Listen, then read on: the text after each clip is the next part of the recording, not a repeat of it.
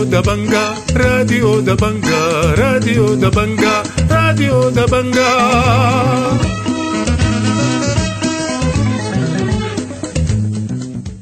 أهلا ومرحبا بكم مستمعي راديو دبنقا الأعزاء في برنامجنا ليوم الأربعاء 21 من شهر 12 سنة 2022. بيشتمل برنامجنا على نشرة الأخبار وبرامج أخرى متنوعة، ولكن في البداية بنقدم لكم نشرة الأخبار ودي عناوينها.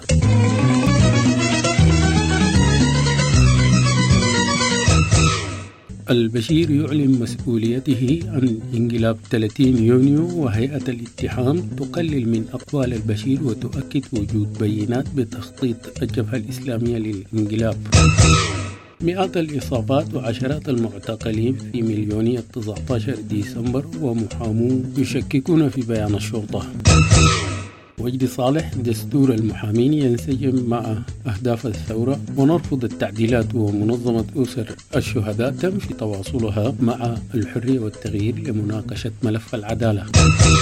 إغلاق شامل ووقف احتجاجي للجنة المعلمين، ومواطنو أمدخم بوسط دارفور يقلقون المرافق الحكومية. والآن إلى تفاصيل النشرة من راديو دبنقا، يقراها لكم الصادق مصطفى زكريا.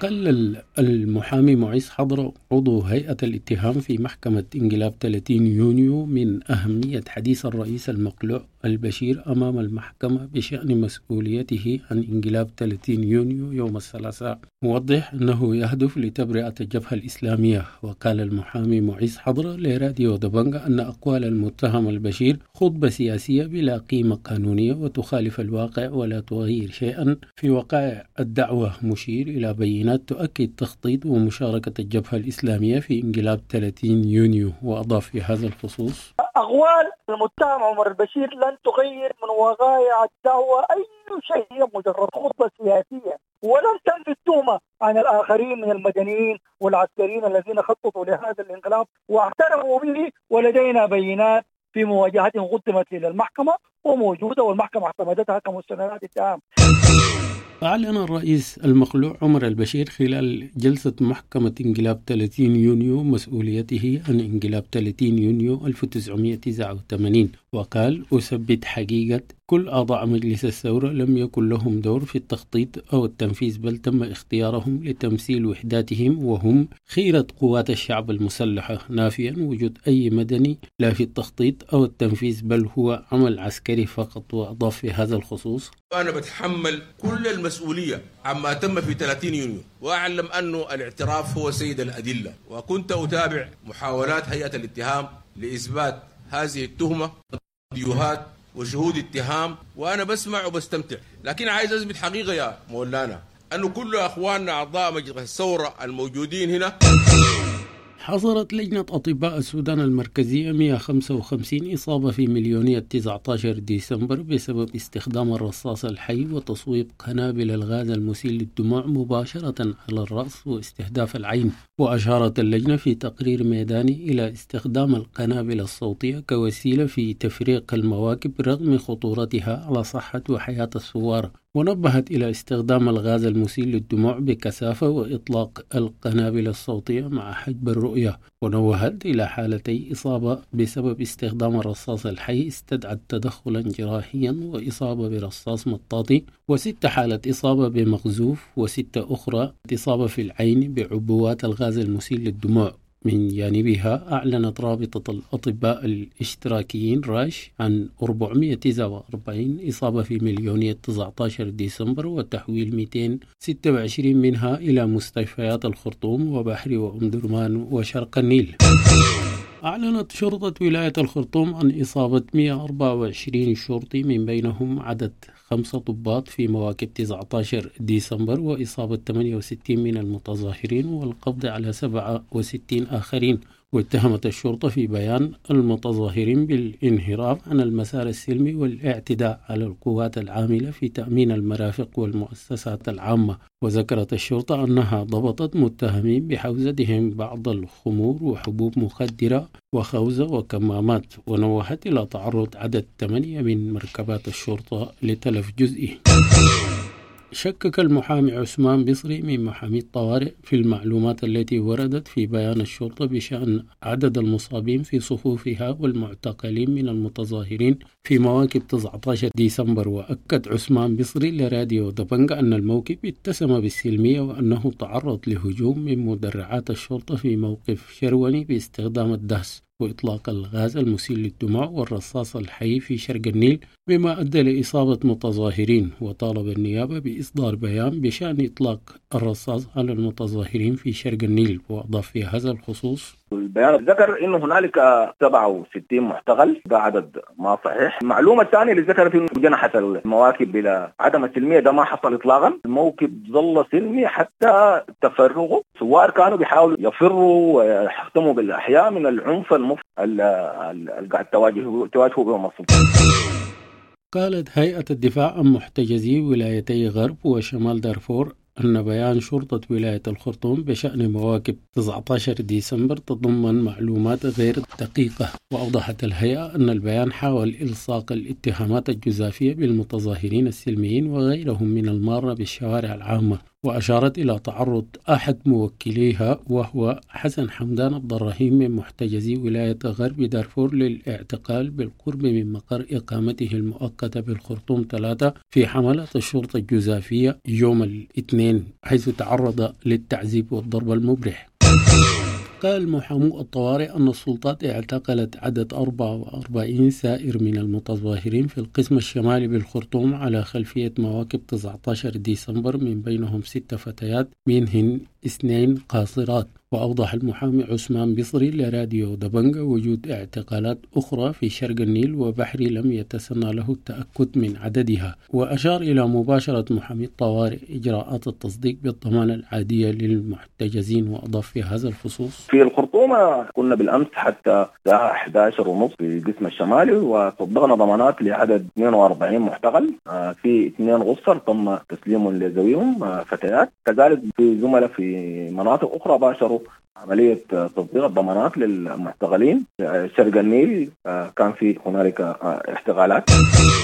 كشفت منظمة أسر شهداء ديسمبر أن تراجع السلطات عن قرارها بإلقاء المحاكم الخاصة للشهداء. وقال فرح عباس رئيس المنظمة لراديو دبنقا أن أسر الشهداء لم تتسلم إخطارا رسميا بذلك، مبين أن السلطات أبلغتهم شفاهة بعدم إلقاء القوانين السابقة. وأكد أن أسر الشهداء تعمل في مسارين هما العدالة الدولية والمحلية. وأشار إلى أن 12 من قضايا الشهداء وصلت إلى المحاكم من بين مئات القضايا. وقال أن أسر الشهداء لم تتلقى أي اتصالات من الحرية والتغيير بشأن ملف العدالة، ودعا للقصاص من قتلة الشهداء. وأضاف في هذا الخصوص: نحن بنعمل الآن في خطين متوازيين، يعني بنعمل في القضايا المحلية وبعدين نتواصل في ملفاتنا مع محكمة العدل الدولية. إذا تعذرت كل السبل وبقت العراقيل وكذا، نحن ليس أمامنا إلا أن تكون القضايا في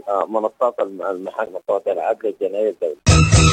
جدد وجدي صالح القيادي في حزب البعث الاشتراكي رفضه الاتفاق الإطاري لأنه يعمل على شرعنة الانقلاب وإطالة عمره ولن يؤدي إلى التحول الديمقراطي. وقال وجدي صالح في مساحة على تويتر أن مشروع الدستور الذي ساقته لجنة السياقة بعد ورشة المحامين ينسجم مع روح الثورة وأهدافها. ونوه إلى اقتراح الانقلابيين تعديلات جوهرية على مشروع الدستور وافقت عليها الحرية والتغيير، مبين أن الحزب قدم ملاحظات مكتوبة.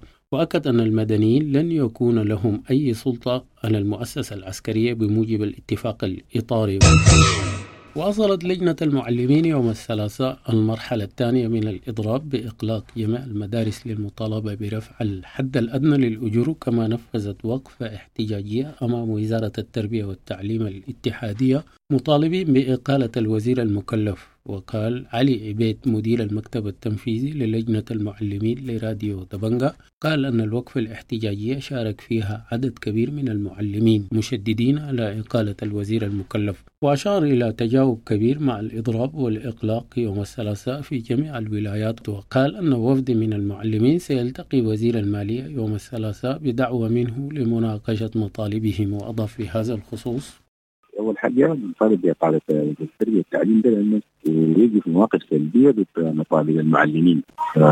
ده يعني خلانا إحنا نتخذ الخطوة الآن إن إحنا بخطوة ديت، لأنه بنفتكر إنه هو كان أولى إنه يجيك مع المعلمين في مطالبهم في قضاياهم.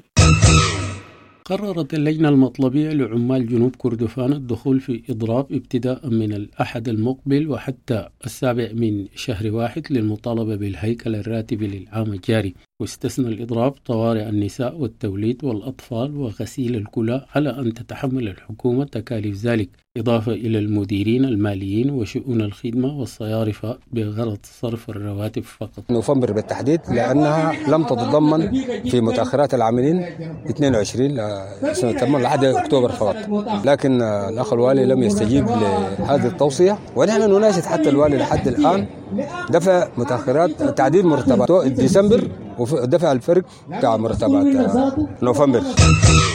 خرج نازحو منطقة الرئيساية والشداد بشنقل طوباية في محلية دار السلام بولاية شمال دارفور صباح الثلاثاء في فزع أهلي بحثا عن النازحة نونة محمد الحسن 21 سنة التي تم اختطافها يوم الأحد من منزلها بقرية ضراب من قبل رعاة مسلحين. وقال عبدين سليمان خال المخطوفة لراديو دبنقا أن مجموعة مسلحة حاصرت المعسكر بحجة سرقة ماشيتهم وإدخالها المعسكر، مما أدى لإخلاء النازحين منازلهم خوفا من الاعتداء. وأوضح أن نانا خرجت مع والدتها وجدتها إلى الغابة فهجم عليهم الرعاة وخطفوا الشابة بعربة تابعة لهم ولازوا بالفرار. أعلن رئيس مجلس جامعة الخرطوم رفضه زيادة الرسوم الدراسية من 18,000 عام 2020 إلى 500,000 لبعض الكليات في العام الدراسي الجديد. وطالب مجلس جامعة الخرطوم بالوقف الفوري لتطبيق قرار زيادة الرسوم الدراسية للطلاب الجدد لهذا العام، وتكوين لجنة مشتركة من الإدارة والأساتذة والمجلس والطلاب لمناقشة كافة المسائل المتعلقة بالرسوم الدراسية بالجامعة.